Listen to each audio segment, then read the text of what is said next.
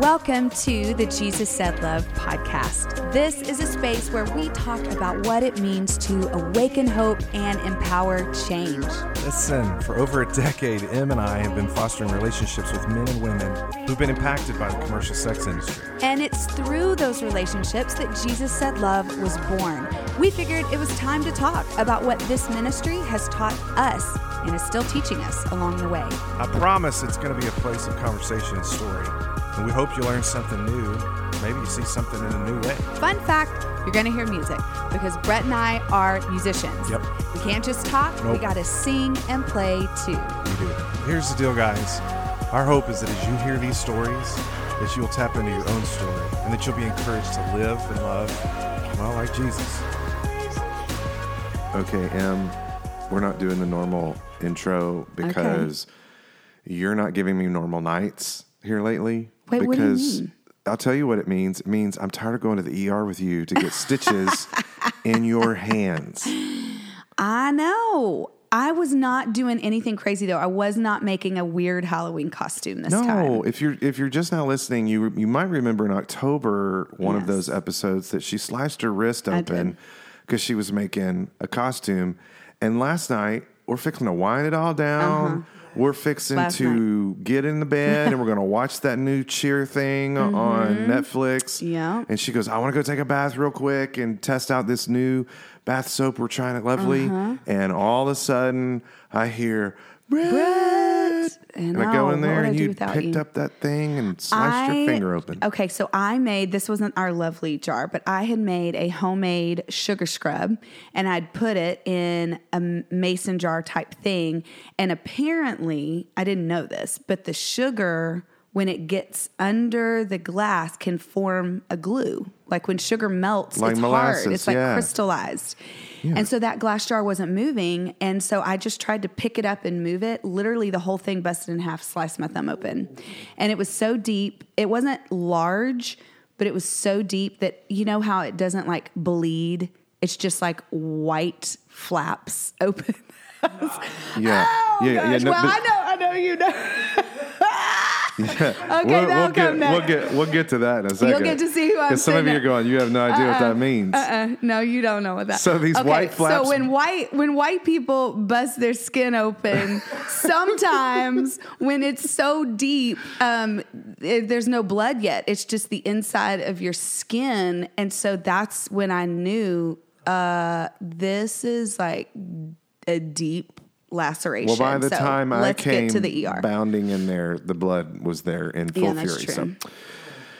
So again, which leads us very well into what we're talking about today, and it's the fact that if you keep sending me to Premier ER, I'm gonna seriously need some therapy. More therapy. You're already in therapy. That's true. That is fair point. And so today, I am so excited that our friend Gary Wardlaw is in the house today. Yay. Gary Wardlaw. Welcome to the podcast. Yeah. Thank you for having me. Gary Wardlaw is from Virginia. Virginia. Born in Baltimore, raised in Virginia. And we met Gary a couple of years ago. I just love this story. I think it's fun. We met Gary a couple of years ago via his wife, who was coming. They had moved here to go on staff at Baylor. His wife, Brittany, is an attorney, and she was going to work in the Title IX office. And if you know anything about the Baylor saga, that was, it's just a whole thing. And so we met them through a thing Emily was doing at Baylor. And then the next thing you know, we form a friendship. We have dinner. They're looking for a house. At that point in our life, we were looking to either renovate our house or sell it. And after that dinner, they ended up buying our house. It was so crazy. So quick and crazy. It was so quick and crazy. But then the process was not quick and crazy. The process. It was crazy, but not quick. It wasn't quick by any means, stretch of imagination. And so, but what's cool about that, I mean, there's so many stories that I mean about that. But one I want to bring to light here is the fact that at that house on Windsor, in the very back, there's a little guest house. And the little guest house, I will never forget, when Emily and I were looking at that house as newlyweds, my dad said, you need to bulldoze this guest house. It's a junker. And I said, no, we're going to keep this. We're going to make this our ministry office. And so what's neat about it is that's where JSL was born, was in this little 400 square foot back house. We've made records out there. We've housed women coming out of addiction and coming off the streets have lived out there. And then when we sold it to Gary and Brittany, his vision for the space was to continue on in ministry. Yeah. So tell us what the little guest house at Windsor is now. Oh, man, it just gave me chills. And if I could, before I answer that question, just going back to that dinner, just how sovereign God is, we're sitting here looking, because the vision was always to have a home that I could have a practice out of. And then when you guys were like, oh, I remember like it was yesterday, we're looking for 4 bedrooms. Like, well, we don't have 4. We have 3 bedrooms. And Brad was like, well, I got a guest house in the back. And me and Brittany were like, what? So we go out there and it was just like, this is it. And for y'all to have that vision, that was saying something, because that house, it was not what it is now. It was a little bit run down. It was. It had some miles on it. It was you used. had to be a visionary to see in that guest house what you had. You did. What you have now. But the feeling was there. Like, you could already tell the work that you guys have done, that the legacy was just continuing. And I think that's what excited us the most, that this was already a place that was broken into and had such a rich history. And I was just like, I know this is it. And so I just remember us saying, like, how much you guys want? And then Brad was like, go home and pray about it. I'm like, all right, cool. And me and Brittany looked at each other and we're like, all right, how much you want? We like, there's no need to pray anymore. We know.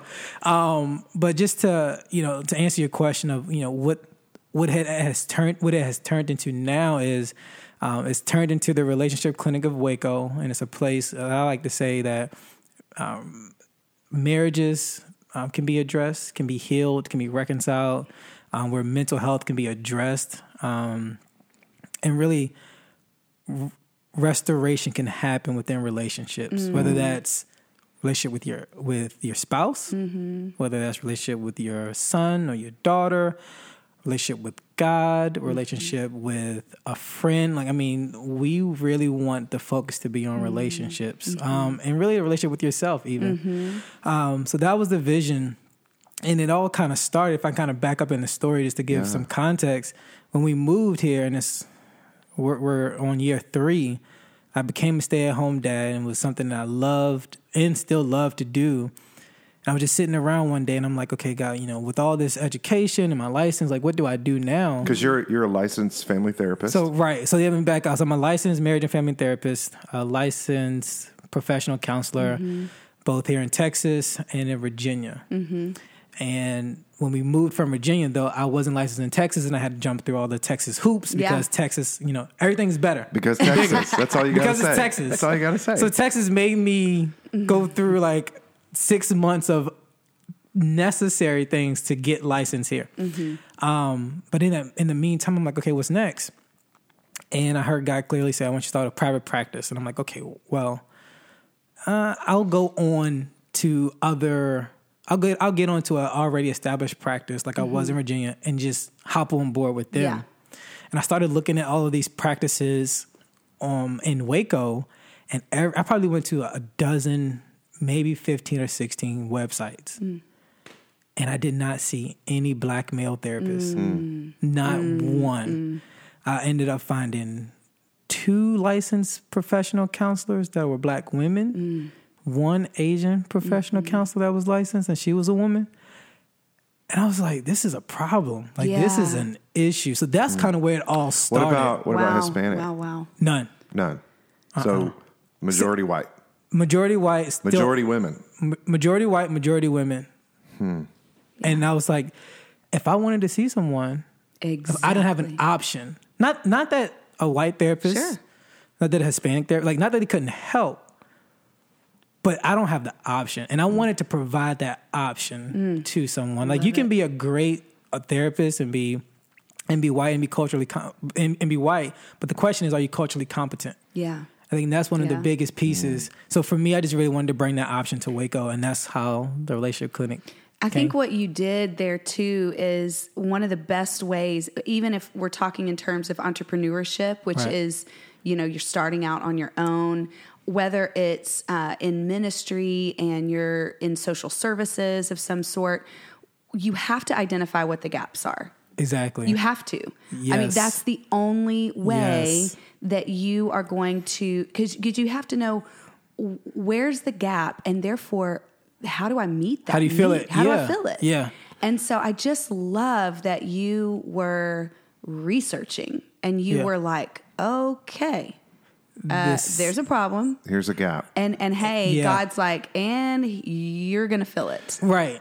and I'm like, this was the furthest, like, business, entrepreneurship. Right. My undergrad is in communications, advertising, and public relations. Holla. You're in good company. I'm a good company. We know how to talk about things. We can gotta talk talk about about it. things, but to run a business, I'm telling you. it's been such a learning curve. Totally. And it's only been God's grace and then community of people that's been around me that I feel like, oh wow, I can now take on that responsibility, that role as a owner, a entrepreneur of a business. I never thought in 100 years Because I would. your other option would be to sign on with an already established practice. Right. Correct? And, Right. and just be a on-staff therapist or whatever. Yep. So Yep. my first question is, use the phrase culturally competent. Yeah. Put some words on that for me. Being able to understand someone else's culture, being able to validate their culture, being able to communicate to them that I might not have lived in your shoes, but I understand. And in areas that I don't understand, in this safe and intimate relationship, help me understand. I think too many times people, they get this idea that I want to help people, but they don't take the time to really understand their culture. Because culture is, if you break the word down to me, it's how do you do things? Like different cultures do things differently. Yeah. And unless you understand the nuances of their culture, it's going to be really hard to connect with that person that you're sitting across from. So for example, if I might say, hey, I feel like every time I go into a store, I'm being watched, and I feel like every time I go into this place, people are looking at me and keeping their eyes closely on me. And it's like, it's just frustrating. It's making me angry. I might say that to a white therapist and they might call me paranoid, Right. delusional. Let's talk about that. And that's just because They've never been watched or followed yeah. or asked to get out of the car when they got pulled over immediately. that's not the culture, predominant culture that they live in. So if I say that to you and you look at me like, well, are you really being followed? Or are you, are they just making sure that everything is safe? Right then and there, that's going to be like Right. Just I shut can't down. trust you. Right. Which means I'm not going to come into you, which means Right. come to your office. I'm not going to be able to trust that you really, truly understand the world that I live in. And so to me, cultural competence is so important, not only even as a black male, but as a therapist. I have to be able, when people come into my clinic, I have to ask that question. Hey, I know I don't know everything about your culture. So as your therapist, you are hiring me to help you through some maybe difficult situations, difficult things. What do I need to know about your Being culture? a woman. What do I need to know about being a woman? Yeah. What do I need to know about being Hispanic? And when I ask that question to people, because here's the thing, I told Brittany the other day, I was like, if you look at the demographics of the last year and some change, I have a super diverse clientele. Awesome. White women, black women, Hispanic men, black men, black women. I have the range. Awesome. Now, could I have some more? Absolutely. But I was sitting in session the other day on Monday, and there's a Hispanic lady. She said, do I have to fill out all of my siblings? And on my intake form, I have about five slots where you put down your parents and all your siblings, and then briefly describe your relationship. She was like, do I have to put them all down? I was like, how many do you have? She was like, 7. And I was like, oh, Right. yeah. She was like, look, if you're going to see Mexican people, you need to have more lines. And I was just like, I love it. I was like, oh, you know what? More You're lines. right. I need to have more lines. And we laughed about it. But awesome. the fact that and I told her, I said, what do I need to know about Yeah. Hispanic culture? What do I need to know about this part of you that's Mexican, that you would feel welcomed into my clinic. There's so much humility even in that question, just to say right from the get-go, what do I need to know about your culture to help me move towards you? Yeah, exactly. Versus, I'm not racist. Yeah. I love black people. I love Mexican people. Yeah. Like, which is what... Oh yeah, my people tend to lean white towards. people are just. It's That's like the narrative. It's like we come out and it literally is taught to us to say, "I'm not racist." Yeah. No. It's like immediately on the defense, and it's like, wait, I don't have to be on the defense. Let's just move towards each other. Help me understand. And let's learn. I mean, again, my culture is racist. Yes. Like then there's that. Right. Of like, you don't have to defend what you are not. Exactly. You don't have to defend. I don't have to defend. Right. I love Jesus. Right. I can act like it. Right. And then Right. what people want to think about me is what they want to think about me. That's their problem. But Yeah. I don't have to defend whether or not, I'm racist or not, when the truth is my culture is racist. White people have, historically Right. oppressed, marginalized people, black people, Hispanic people, Right.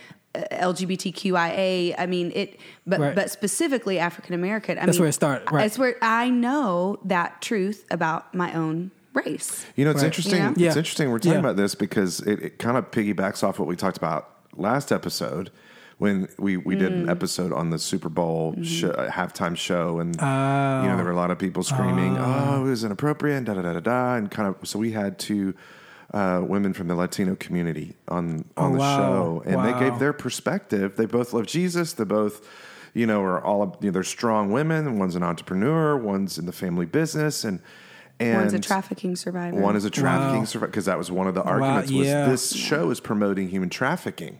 And I struggled with that because I thought this seems to be a celebration of the culture. Yeah. And one of the lines they said was, what would it be like for the fact that this show was not done for you white people? This show was done for the Hispanic culture to celebrate the Hispanic culture. Yeah. And white people just get to watch. But yet white people had all...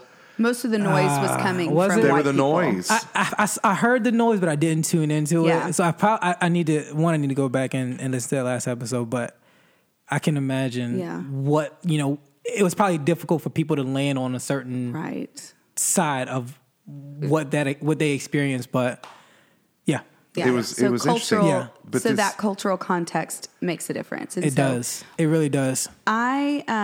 You're breaking a lot of stereotypes just given the work that you do and the lane that you're falling in. And so I think one of the things that you guys were flipping the paradigm on when we met you and Brittany, your wife, is she was holding down the job at Baylor, right? And you were committed to being a stay-at-home dad, right? Which already for a male was like, what? Oh my goodness! You're in the South. You're in the South, and you're a black family. Like, what does that mean for you as a male? What does it mean for you as a black man?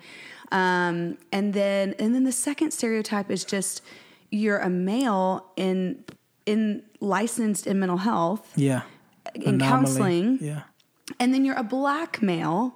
I mean, it's just like all these stereotypes. You're just kind of like, and I just busting them up. I want to jump in here real quick to add another layer to this conversation, because I know there may be some people who are listening right now who are going, this conversation is leaning a little bit liberal. They're talking about racism and this, that, and the other. I just want to say this. You and your wife went to Liberty University. Yeah, that's true. That's true. Liberty. Your wife. We were there for 10 years. Your wife was on staff at Liberty University. Yes, executive staff. Yeah. So that adds a freaking another layer to this conversation. She was one of the few who held an executive title, which means she was in a room with a lot of white men. High-powered white men.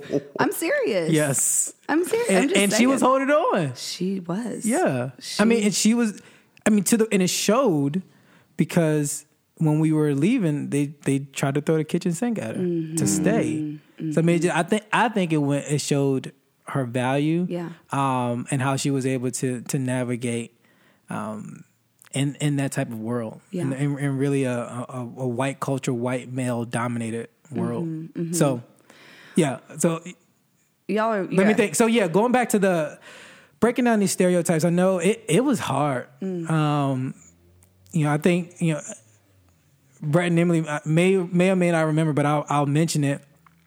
Like, hard to the point when we moved here, my identity was getting rocked to the point I would I called Brett and Emily a couple of times, and in tears, just like, what am I doing? Like, what is right? What is down? What is up? What is right? Left? Like, I was so confused because here I am following the Holy Spirit, what I believe to be true. My wife got this great opportunity.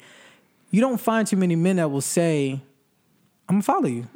I'm gonna hold down the girls. I'm gonna hold down the house. I'm gonna cook. I'm gonna clean. You're gonna do the hair. I'm gonna do the hair. Gosh, which we're gonna post. We're gonna post some videos. I gotta do some. You do have some game. I'm gonna take care and nurture. Not that she wasn't, because she still does. Yeah. But I want to take on that role, and then I was confident. I was happy. I was proud, and then people started chiming in. People started saying things like, "A man that doesn't eat doesn't work." Man that doesn't work doesn't eat. Or, why is your wife working and you're sitting at home? I mean, I had phone calls of being attacked. Like, you need to go get out. You need to go out and get a job. Like, was this from your own community? Can I ask where? Oh, absolutely. Like, family, the people that I grew up with. This was from not only the black culture, but people that was close to me. Yeah. But this was also from the Christian community and friends that were close to me. And I think what I learned was, and this is why I had to exercise grace, was they didn't realize the impact that it was having on me. Not that it gives them an excuse, but they didn't realize how their doubt was causing me to spiral. Like, to the point where I didn't want to post on social media. I didn't want to put out what I was doing, because I'm like, well, maybe I'm wrong. And maybe this is not what it's supposed to be. Maybe I do need to be getting out. But then I had to recenter. I had to reach out to people like y'all that would say, what is the Holy Spirit saying? That's the voice that you follow. And so what I was able to do from that was regain my footing, be confident in what I knew I was going to be doing, and realize that not only am I good at this, I'm great at being a stay-at-home dad. Like, it comes so natural. And at the end of the day, I'm caring for my family, and people will take the Bible and cherry pick what they want to cherry pick, but they don't look at the verse in the Old Testament that says you shouldn't go to war for a year, but you stay home to please your wife and make her happy. No one looks at that verse and how many males are staying home for a year to make their wives happy. So I started to learn, as I grew and matured in my faith, that Jesus was sent to, like, break up and bust up stereotypes and cultural norms. So you know what? It's okay to break this cultural norm that my wife has to be in the home. I have to be out. And unless I'm out making money, I'm not a full man. And I'm just like, that's a lie. That's not true. And what is that even saying about, I think it really speaks to our American culture that idolizes money. Yeah. We idolize, we put value on people based on their outputs. It's that's what you're worth. If you've got to this level in business, if you've gotten to this, if you're doing this with your life, then, you're successful, you're okay, you have value to us. But when we choose to do something that's countercultural and that is what's true for us, it can stir up a lot. Oh, people will have their opinions. People have their opinions. And I had to learn, like, your opinion, like, I hear you. And I want you to feel like you can speak into my life and be that friend. But at the end of the day, I have to follow what I know to be true. And the truth is, I'm taking care of my family. I had to the truth is Proverbs 31 talks about not only a woman that takes care of her home, but also goes out and works. Mm-hmm. Burning that midnight oil. And I just had to, like, for once in my own Christian walk, say it doesn't matter as long as I know that the cultural norms that I'm breaking up is making an impact for the kingdom. Yeah. And that's what I had to land on. So I'm like, you know what? I'm a stay-at-home dad. I'm going to wear that badge proud. Mm-hmm. Yeah. Since I went from being a stay-at-home dad of 1 to being a stay-at-home dad of 3. And I still promote my wife to work. People want to call me a feminist. Yes, I love to empower my wife. And I'm going to empower my 3 women, my 3 little women, to be out and go set the world on fire for Jesus. And it starts with the way I treat my wife. And I want her to be everything God's called her to be. So, And I think there's something to, like, don't you think it's true that, I mean, there are seasons. I look back at my own life and my own journey in leading a ministry and in starting a ministry. And there were some months that I stayed home more. And there were some months that I was out in the community more. And there were seasons where we were both bearing the brunt. Very. Oh, well, I mean, I even think about our JSL context. I mean, I didn't start this. Right. This was your crazy idea. Yeah. True. And I didn't Look join at you on now, really babe. until Look at you now. I know, just living the dream. I upgraded you. There's a song.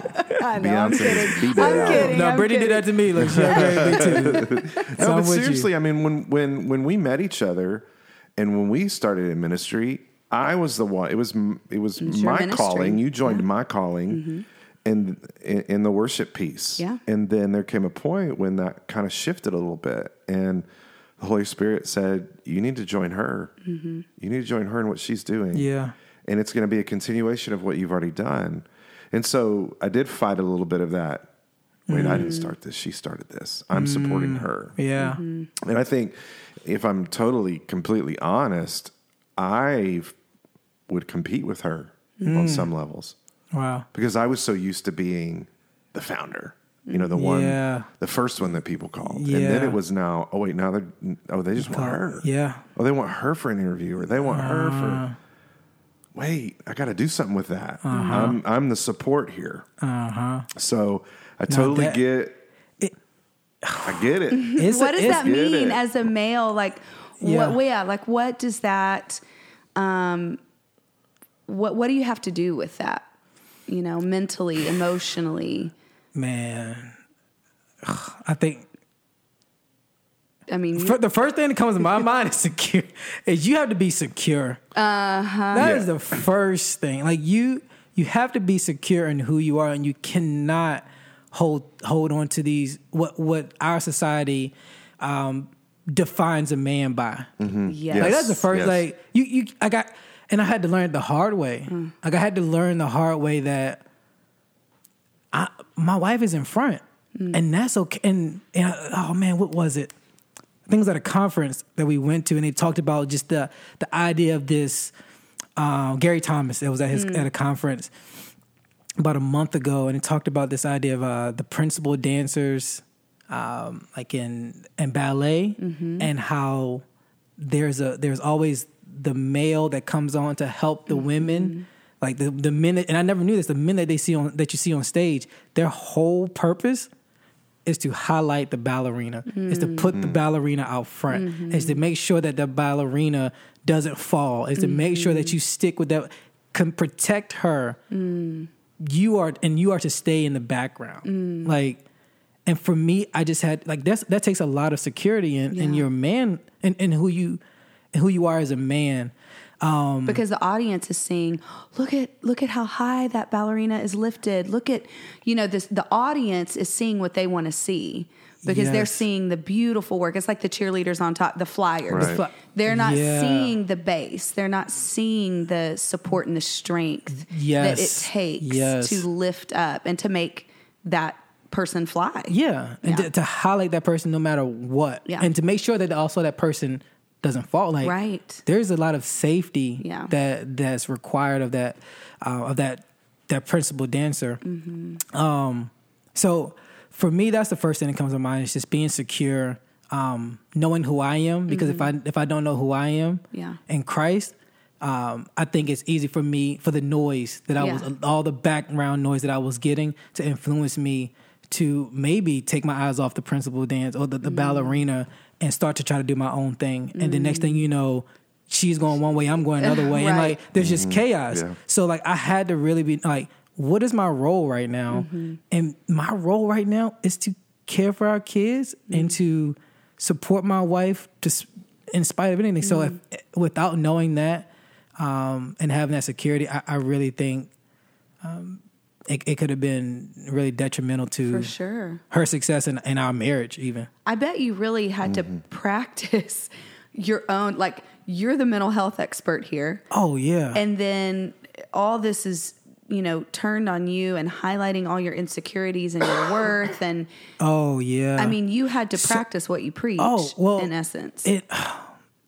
Quick story. I went through a bout of depression. And I shared this a while back just because I felt released to, but it was, we had Anastasia, we had just had Justice, and Justice was kicking my, if anybody knows, and if you get to know us, you follow us on social media, you'll know that our middle child is a middle child. She is an 8.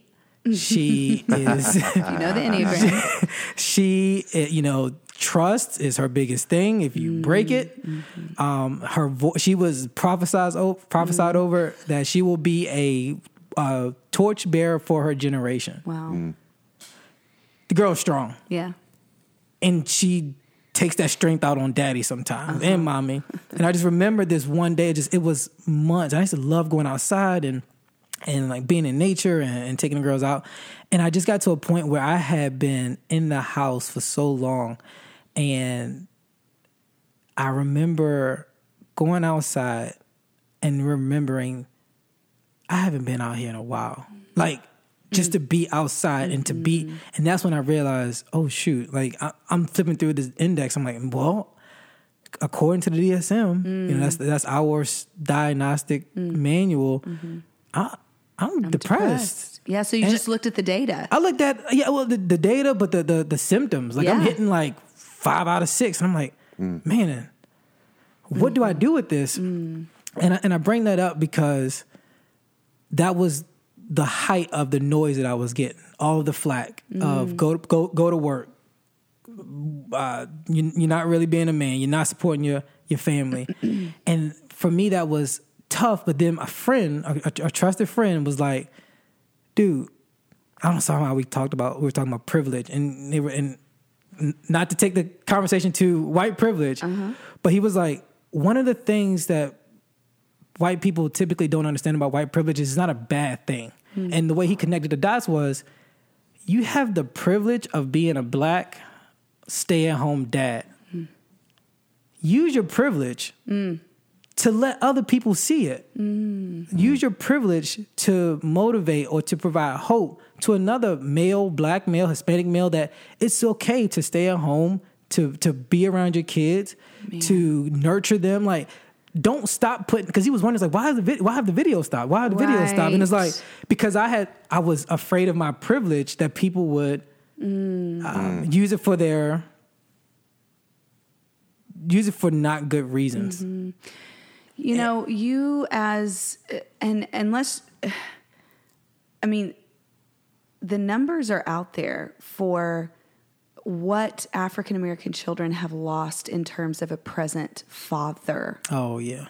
So the fact that you are involved, that you are nurturing, that you are tending to, I mean, that is a privilege of your daughters that most and many African-American children do not have in this country. But let's not forget, let's not forget though, not only is he the stay-at-home dad, but he's the stay-at-home dad who's also got the counseling practice in the back. Right.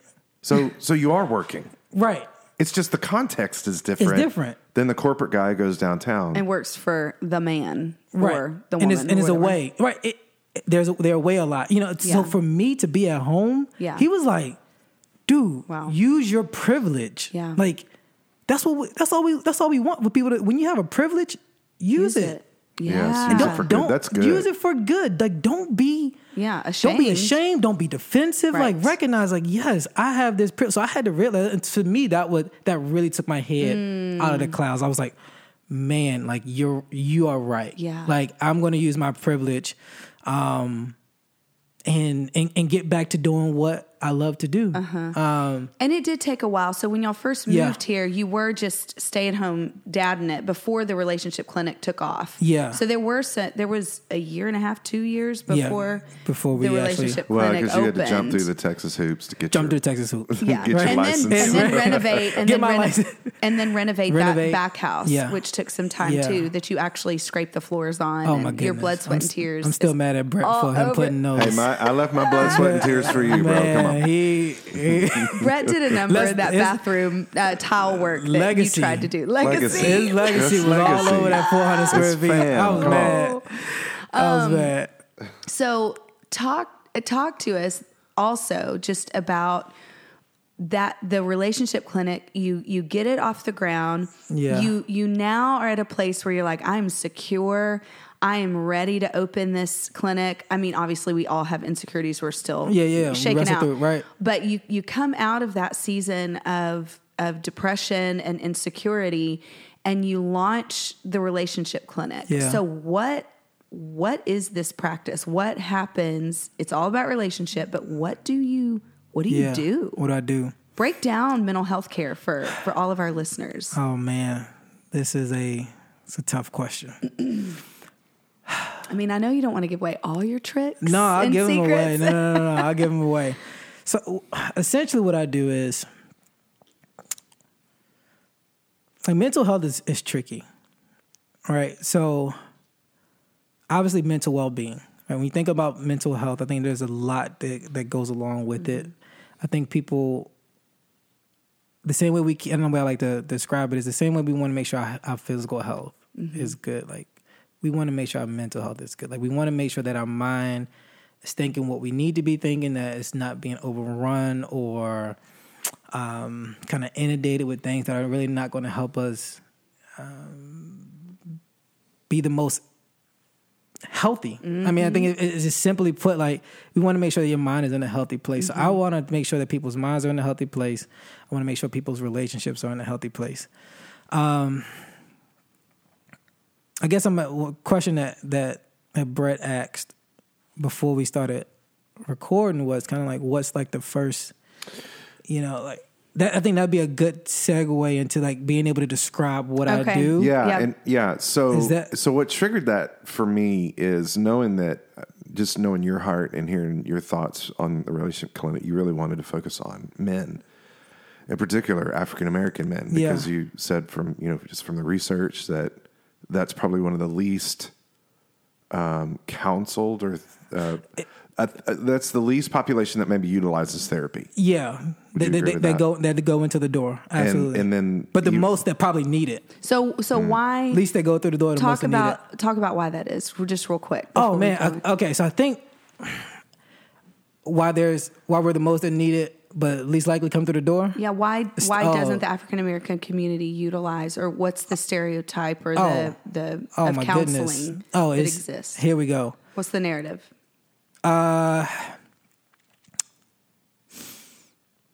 Stigma. Mm-hmm. Black people don't go to therapy. It's a white person's thing. Mm-hmm.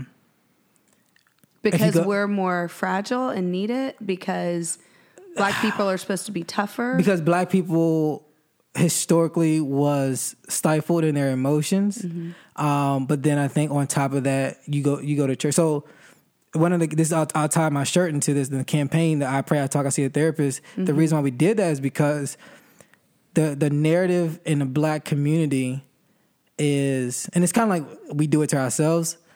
Historically, the only place that we could go to was church, which is great. Like I want to make sure I highlight that. Like that is not a bad thing.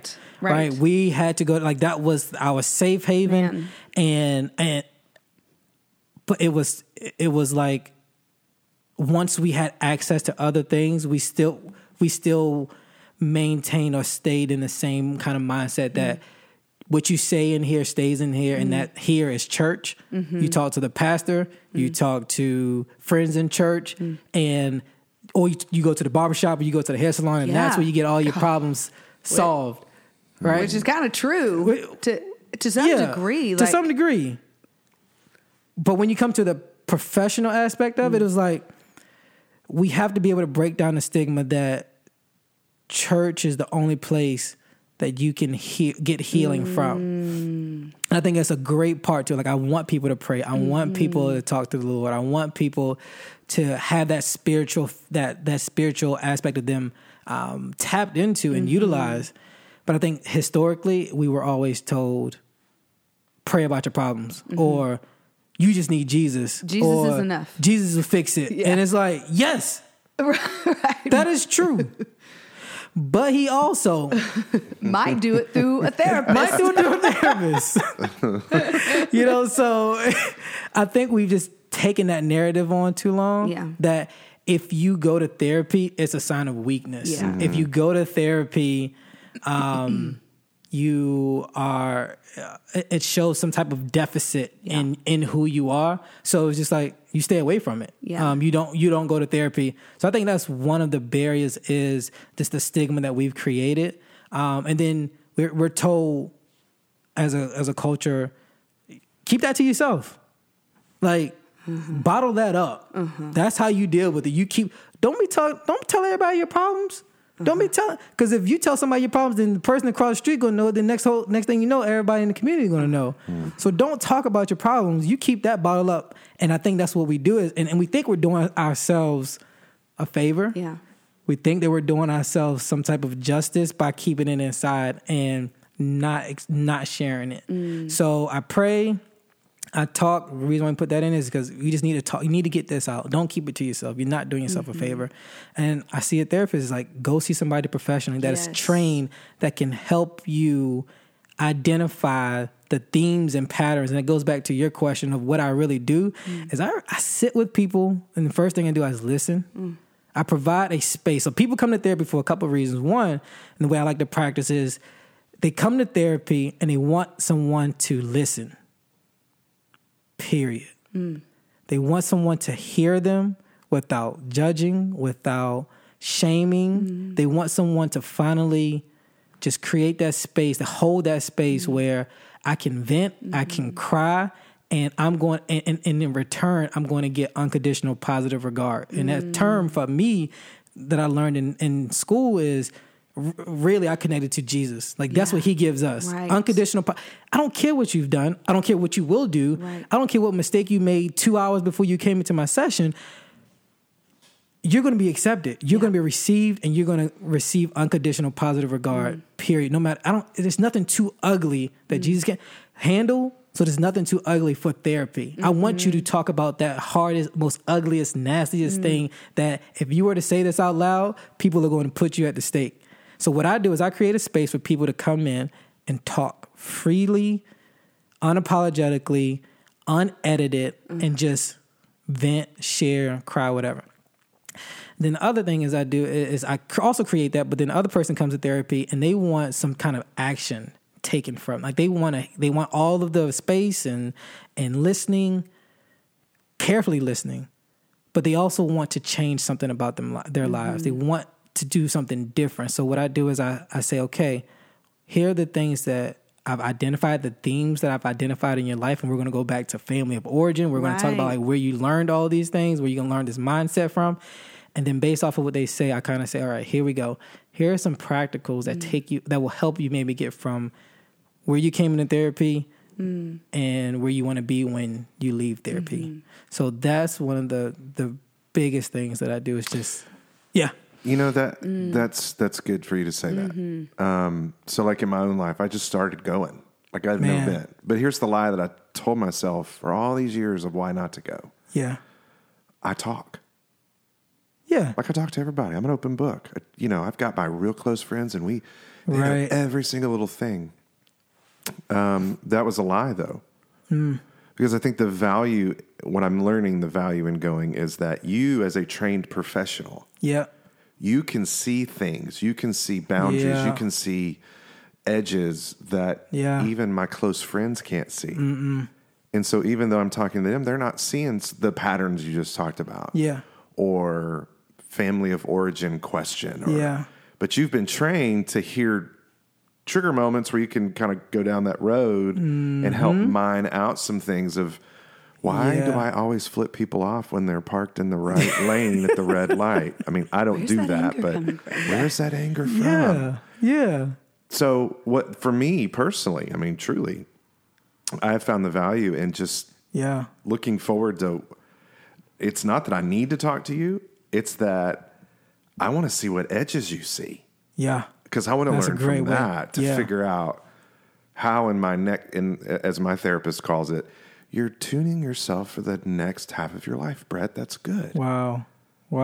So I want to know how to tune the next half of my life, so that maybe I'm not quite as much of an asshole here or in this. Or, maybe I don't use these coping mechanisms for this or for that. And, that is it. So sorry. I just had a thought too, that in talking, one of the things that I think that white people can learn from the African American community is the sense of community and talking and even emoting that is so comfortable for the African American community, because white people typically didn't learn how to put language to their emotions. That's good. And so like your church services, your barbershop experiences are every conversation is about what's happening in the world and where you've been put down and what's oppressive. And it was like around our dinner tables, if anything got uncomfortable, it was like, pass the sweet potatoes, please. No.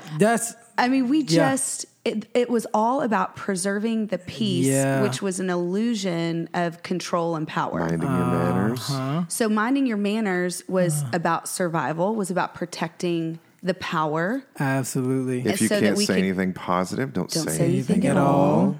We learned that. But I will also say the beauty, as Brett was talking about with friendships, what we're talking about in those friendships, and the reason why no matter what culture you're from, therapy is a good idea, is because all of us are wired for survival and to protect our community. Absolutely. And so that's a bias that we all have. Like, I can't see my friends sometimes for who they truly are, because I don't want to lose them. I don't want to say these things because I want them to be my friend.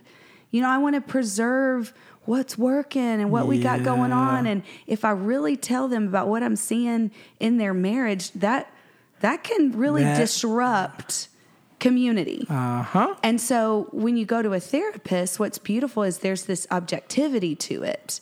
Yeah. They don't. I mean, I'm paying you to objectively see me. Yes. And you don't have any stake in the ground. You don't care. I mean, if I come back or I don't come back, you got a waiting list. Right. All right. I want you to, because I want to help you go. Yeah. But at the end of the day, I had somebody today, my 12 o'clock was like, literally, tell me based off of this, because he was blaming his wife for everything. But he was like, look, what do I need to do to change? And I told him, he's like, be truthful. And I said, here we go. You just described a lot to me, but here's what I need you to work on. Validate your wife. And he stopped. He said, I do cut her off a lot. Yeah, I should probably. Yeah. He needs me to be honest with him. And that's one of the things that I have to do as a therapist. Totally. I have to be objective, but I also have to be honest. Yeah. Well, but maybe it's the innate boundary that's in therapy. It's, you can say that to him, but you're not going to dinner with him later tonight. No. Whereas if it's the same scenario and you're like good friends with him, right?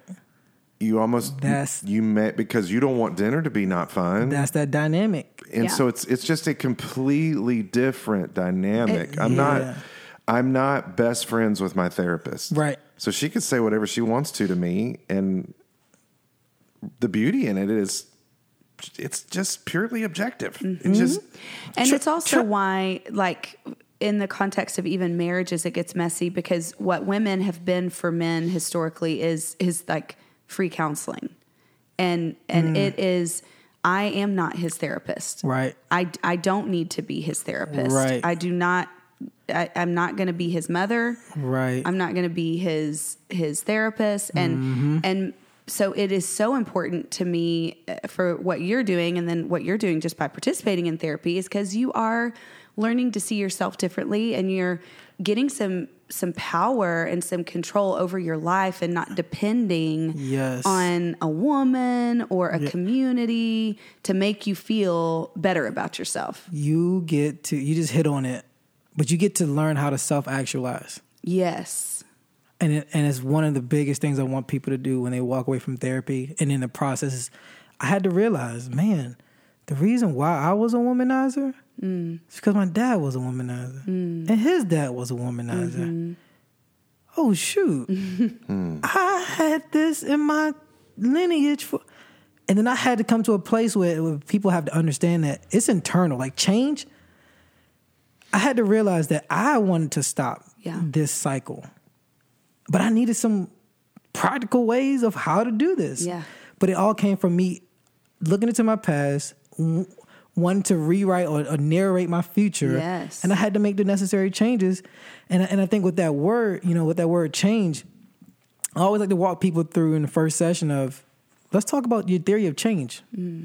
How do people change? What causes people to change? What leads people to the path of changing? Is it a dramatic event? Is it a traumatic event? Does it come from external sources? Does it come from an internal source? But these are all the things that people have to start to understand of, how am I going to get the change that I want to get? Like, how am I going to change my marriage? Yeah. How am I going to change myself? How am I going to change the family dynamics that we live in? Yeah.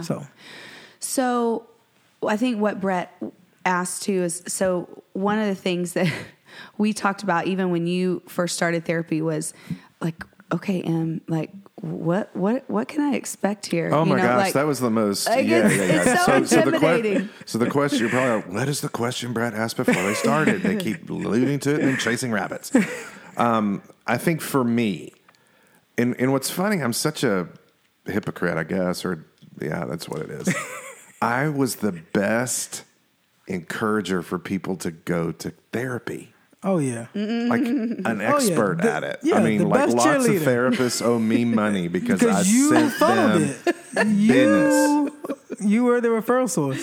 But I'm like, I'm believing my own lies of, no, I got this. I talk, I understand. I'm whatever. And I work in a sector of ministry that holds a lot of trauma. Right. You're going to all the trauma trainings. Right. So you're doing it. I know all the questions. I know all the things. But then you like put it on your own self. It's like, and so when I finally decided, okay, I'm going to do this. I'm going to go. I make the appointment, and I funny story before we get there, just to draw it out even more. Emily had made me an appointment about 3 years ago. Yeah. Wow. I was just like, I was doing all the wrong things. She was like, I was trying to control it all. You just need to go. You know what? And then she would like, I made you an appointment. It's at 2:00 on Saturday. So that's why I'm in therapy. For trying to get him into therapy. I try to control it. And I'm like, why is she bossing me around? Why is she trying? I don't need that. I talk to people. I mean, I'm open. I'm not. And I just didn't go. Yeah. So then there's that. Right. Well, I'm an 8. You don't tell me what to do. I'll do what I want to do. On your time. On my time. Yeah. I wasn't ready at that point. Nah. So finally, when I became ready, it was like I made the call. And then I had to make the return call. Make the appointment. And so now it's like, I'm normally like very confident in everything. And now I'm stepping into a situation that I don't have any frame of reference for. Nope. I've only seen it in movies. What Control. is that first meeting going to be like? Yeah. And it was terrifying. Oh. Until it wasn't. Until you got there. Look, you just described half the battle is what you just did. You picked up the phone. You picked the phone. You made the appointment. And not only did you do that, but you went there. You gotta go. You gotta go. Show up to grow up. That's what we say here. That's what we say here. Show up to grow. I love it. Show up to grow up. And then you get there. Here's what I always ask. First question, typically within the first 30 minutes. Typically within the first 10 minutes. The reason why I say 30 is because sometimes people are just ready to come to therapy and start letting it out. Yeah. And that's fine. Sure. Like I don't necessarily have the systemic. Yeah. Sometimes people come in, I'm like, so how was your day? Ooh. Right? And that's the first session. But it really is it really is getting there, making the appointment, right? You can't do it for somebody, right? Because if you do it for somebody, you make the appointment for that person and they're not ready, the impact is going to be very little, if any. So the first question you ask, you said, I said, how do you feel about being here? Let's put it out there. That's my first question. What's going, and the way I usually like to phrase it is what's happening inside of you right now. Because if I say, how do you feel? That's sure. That's a little easier to wiggle out. I'm good. Yeah, so great. You know, a little busy. Yeah, just got a lot going on. So you spend several sentences with wasting air. Yeah, but when you're like, what is happening? What's happening inside of you right now? Yeah, inside of you. They think, see their eyes shift. Then they start to say, I'm a little scared. Or I'm terrified. Okay. Let's talk about that. Let's talk about that terrified feeling. Let's talk about that nervousness. What's making you nervous? Anything that I'm doing? No. Just the idea of I'm here and I'm at this point. Okay. But in that, you're evaluating their swallows, their eyes, their body shifting, and that's communicating things to you.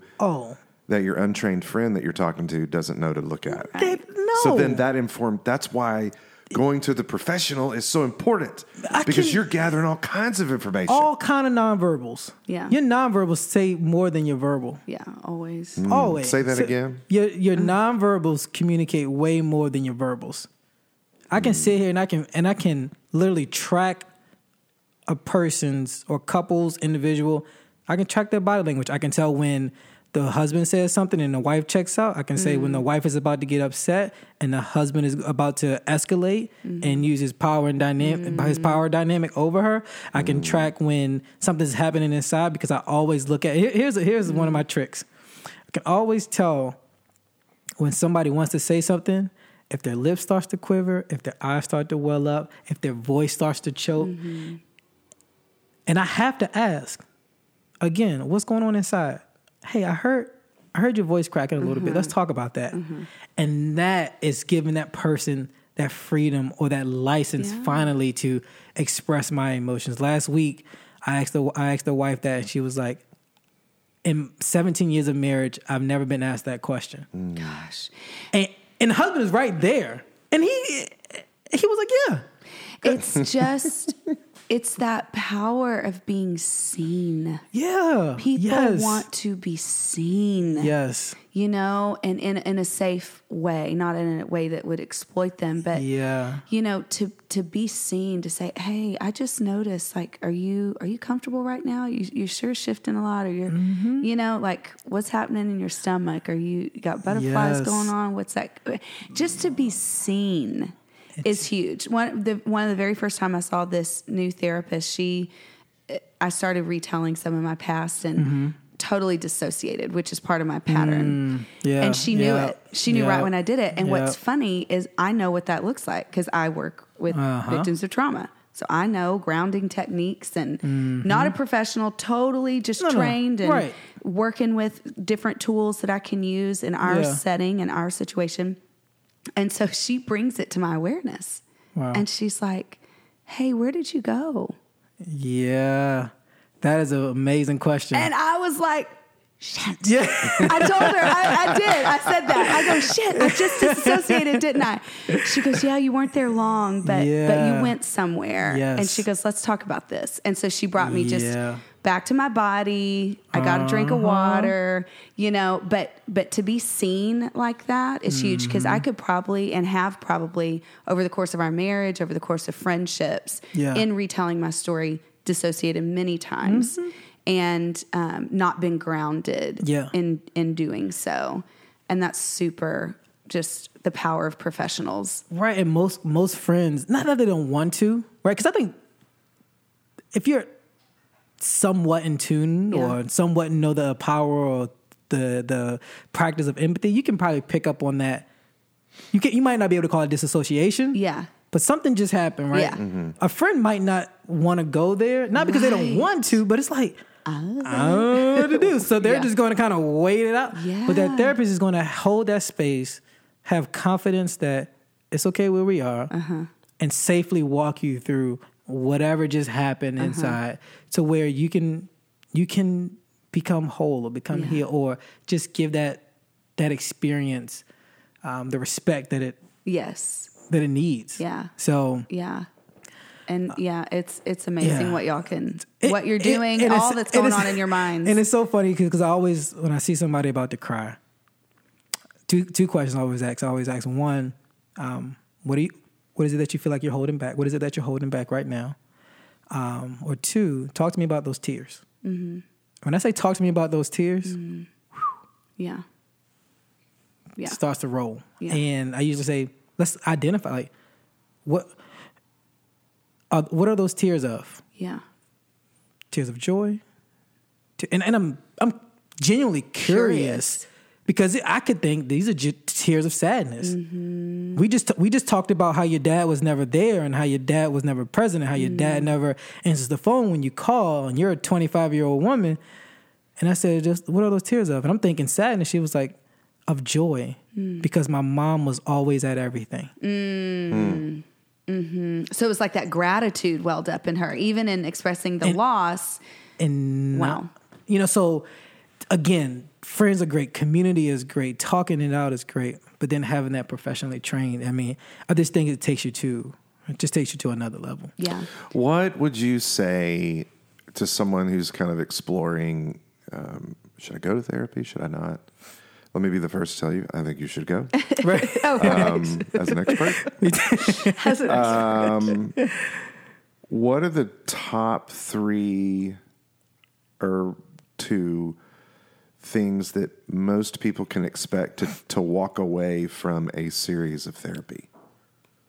Man, that's a good question. And I know for everyone it's going to be different, but just generally speaking. So generally speaking, and I'll go obviously from my perspective, like one of the things that, top 3 things you should expect. I think the first one is probably, I don't know if this is maybe not in, ascending order or order of importance, but I really do feel like you should expect to be listened to, understood, and validated. Mm-hmm. Like, and this is an acronym that I teach to specifically couples, but I think it obviously translates to individuals, right? Couples therapy, individual therapy. You can come to me for either one. But this idea of love, right? LUV, and it's like most people know how to LOVE, but not LUVE, not LUV, and that's listen, understand, and validate. And I think you should be able to come into a therapy room and walk away and knowing that therapist listened to you, they understood your problems, understood your goals and your hopes, and are able to validate those throughout the process. Mm-hmm. I think they should expect change. They should expect to feel, to experience some type of wholeness in whatever broken relationship that they want to work on. Mm-hmm. So I think for us, our mission at TRC is to see relationships made whole. So you should expect that this person when you go into therapy, that when I walk out, the relationship shouldn't look the same. Mm-hmm. The challenges that I'm coming in with shouldn't look the same as when I walk out.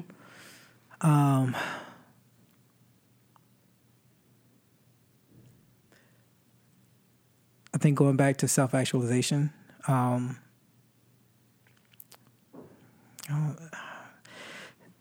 want to say a stronger person, but you should be able to identify the themes and put up the boundaries in your life that you need to really be be person that you were created to be. Mm-hmm. Those are the first. Like you're having some tools. Right, some practicals. Right. You are having more ability to cope. Right. With, yes, that's great. I mean, it's exactly what therapy is. It's kind of like if you, you're our third certified therapist that we've had on the podcast, and if I'm thinking back to Rod Hetzel's episode, which was how to manage how to deal with the holidays and family, and he spoke from a practical perspective of, if you're around that family member who is just that family member you don't want to be around, like practical steps of if they come in the room and whatever, then you excuse yourself from there. You walk outside, you reground yourself. Yeah. You don't expect them to change because you can't control them. That's the first. You can't control them. Only thing you can control is you. That's the only thing. So I'm angry. They're in the room. Now let me step out and reground myself. Yeah. And so anyway. Man, so here's another thing that you should expect, and I'll kind of, you should expect to be able to explore the emotions that you have, that you're unsure of what to do with them, and also gather and expand your emotional vocabulary. That's good. Yeah. I think what happens, especially going back to this idea of cultural, breaking down cultural stereotypes, is especially men, cross culture. I think you can argue slavery has a lot to do with African American males and that, and their stripping of their masculinity. So they did arguments there, but just in generally speaking, I think marriages suffer. I think people suffer because they never have a chance to explore or express the range of emotions. I think we're limited to anger. Yeah. We're limited to frustration. Only in the context, and you said I can really say, in the context of sex. Oh, yeah. Men are the most expressive creatures you would ever know. Yes. Yeah. Joy, happiness, laughter, even a tenderness, even being able to express tenderness in the context of sex. In the context of sex, because it's to get oh what my goodness, you want. I can express all these emotions, all these quote unquote sissy emotions, these female emotions. But when it comes to expressing myself to my wife, my girlfriend, or significant other, or your child, or even your child, or your child, right? Yeah. Your child, let them see you, empathy, and sadness, and you just don't express those emotions. Unfortunately, I think it's because of family. It goes back to family of origin. I'm a love, marriage, and family. Going back to our family, what was communicated growing up about how you express emotions? Most of the time, don't cry. You better not cry. I remember my dad. I can hear his voice right now. You better not cry. Yeah. So what do you think that's going to happen? Don't express sadness. Don't express emotion. Don't do the things that females do. Right. And I feel like if you should come to therapy and be able to understand that, one, that's a fallacy, and then two, that I am capable of expressing a range of emotions, because if I can't do that, it's really going to be hard in intimate relationships to connect. And a full range of emotions is what makes a healthy human. Right. So it's normal. You're lost if you can't do that. and you have to normalize it in therapy. You have to normalize that especially when it comes to mental health. Sorry if I'm jumping a little bit, but in terms of mental health, I think sometimes we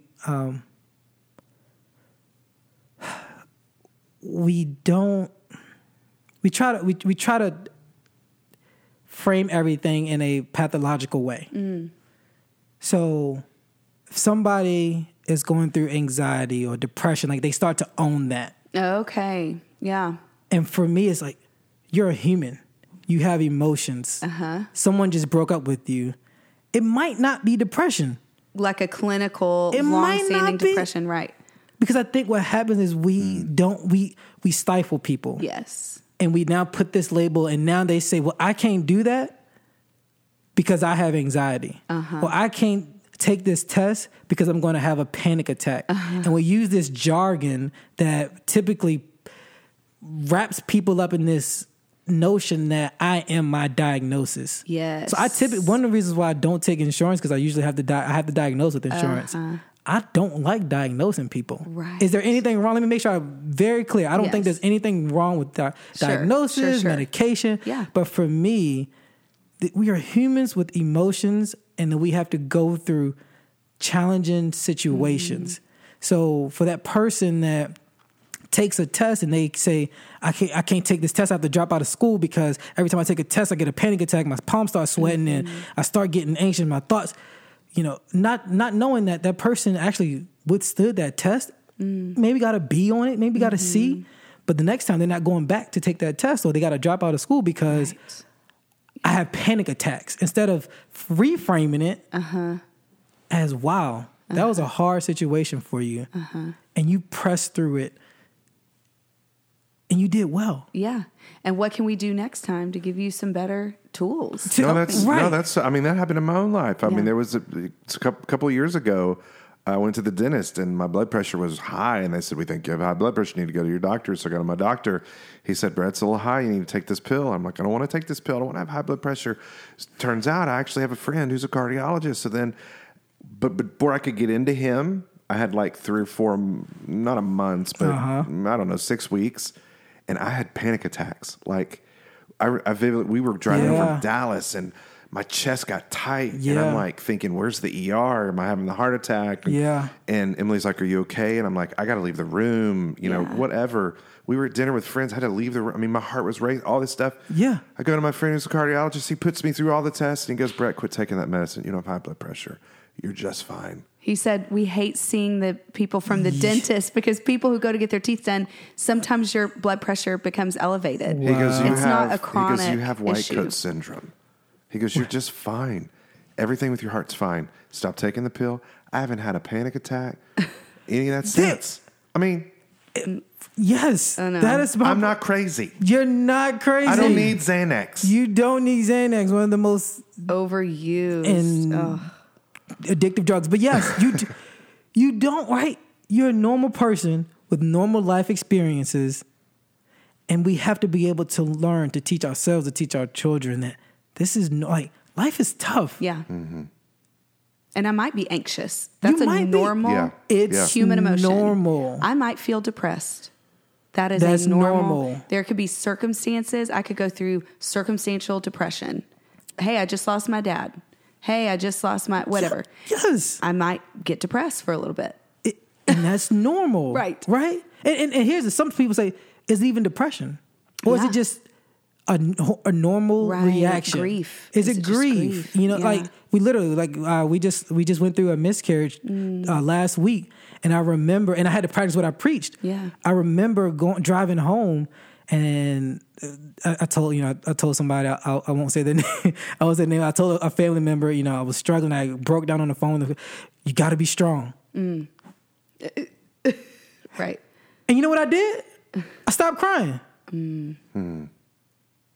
I stopped. And I was like, in my head, I said, you're not safe. You have to be, quote unquote, you have to be strong for your family. Were they malicious in that? No. Yeah. Right? That's their own narrative. That's their own narrative. Passing to you. But I was like, wow. So I remember driving home from the hospital after we got the news, when we get in there, and it was a traumatic experience, right? They said we didn't find a heartbeat, right? So I'm like devastated. But we have all 3 of our kids, and then I'm with my wife now, and we pack up and we're leaving the hospital.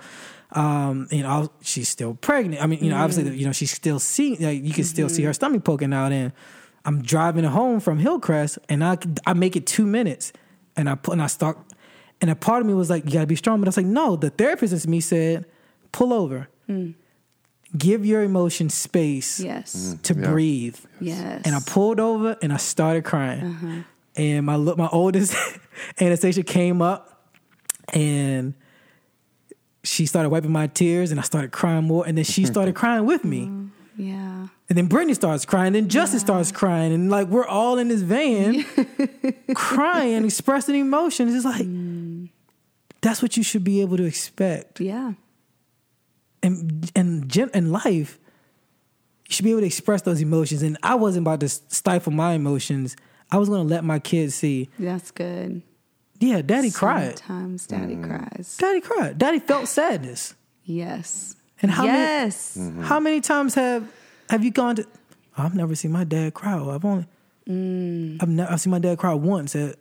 No, my girl's going to know. You can express. So back to the question of expressing emotions. You should be able to expect that. Coming in therapy. Yeah. That's good. Well, we're wrapping up here. Yeah, we're gonna wrap it up, and I'm gonna throw a doozy out here to wrap it up with. Go ahead. Practical skills, really practical here. Yeah, we're going into an election season. Yeah, we're going into. I'm gonna say it's been 4 years of I'm not speaking I'm not taking a political side. I'm with you. I think either side of the aisle, we can all agree. The environment in the country has been tumultuous at best. Yeah. At best. At best.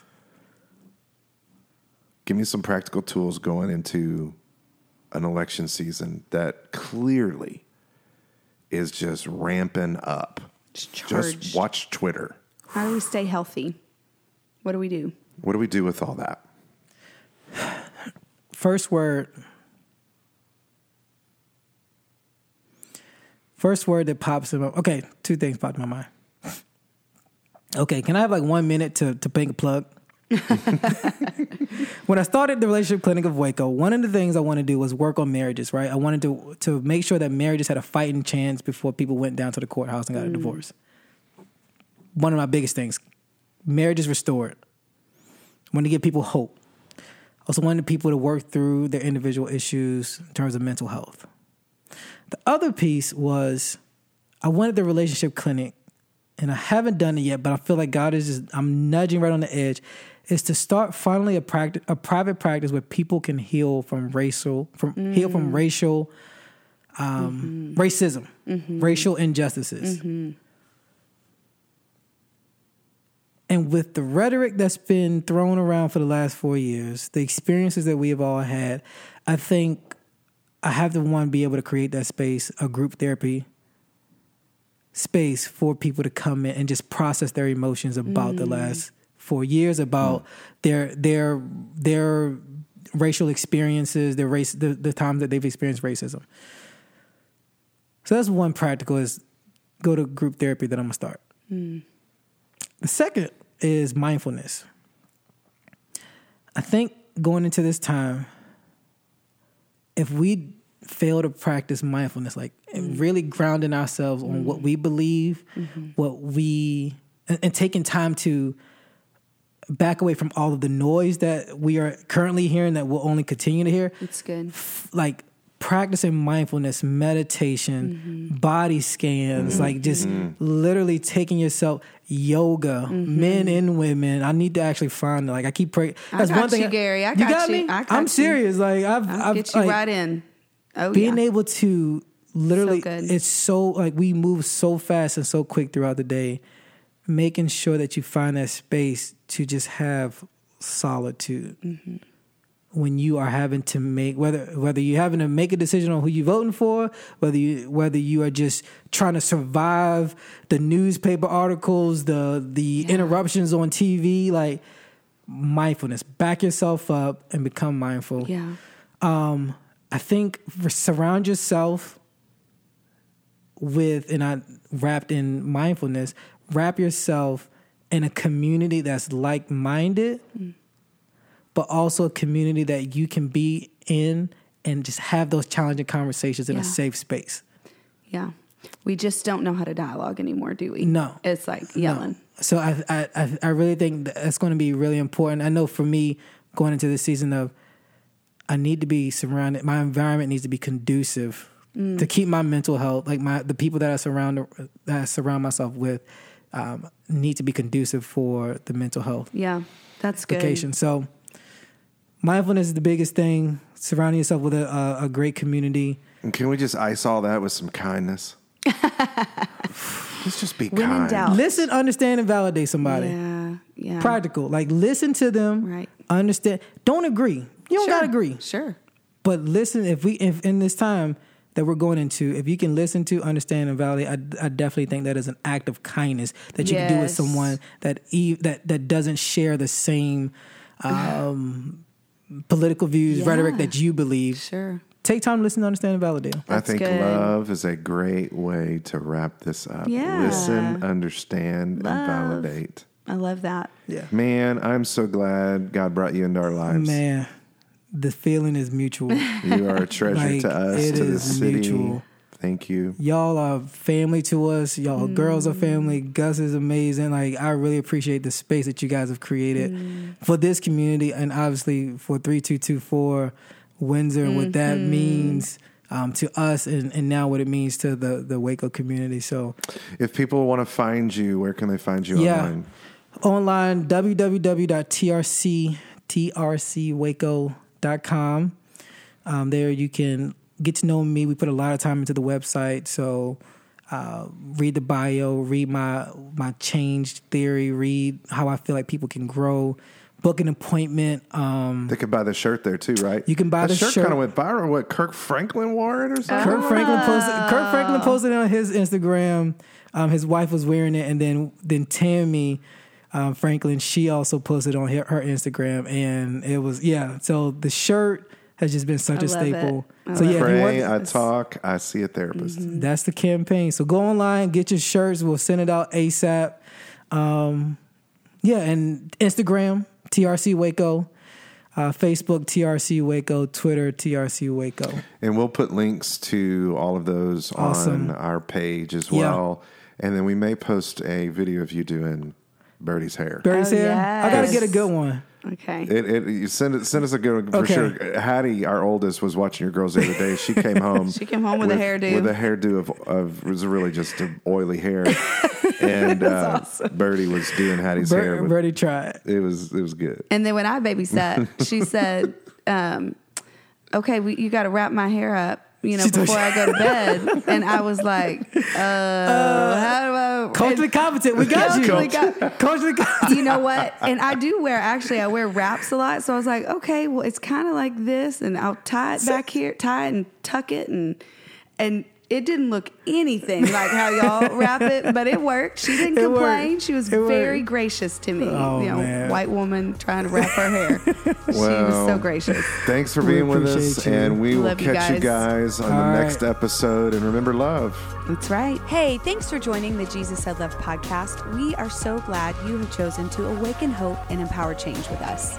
We want to remind you to subscribe to the podcast on iTunes and leave us a review. Yes. Because your voice matters. It's how we get this message into the world. And lastly, be sure to follow Jesus Said Love on Instagram and Facebook for up-to-date info. And visit the website at JesusSaidLove.com for how you can join the JSL fam. Until next time. Share the love.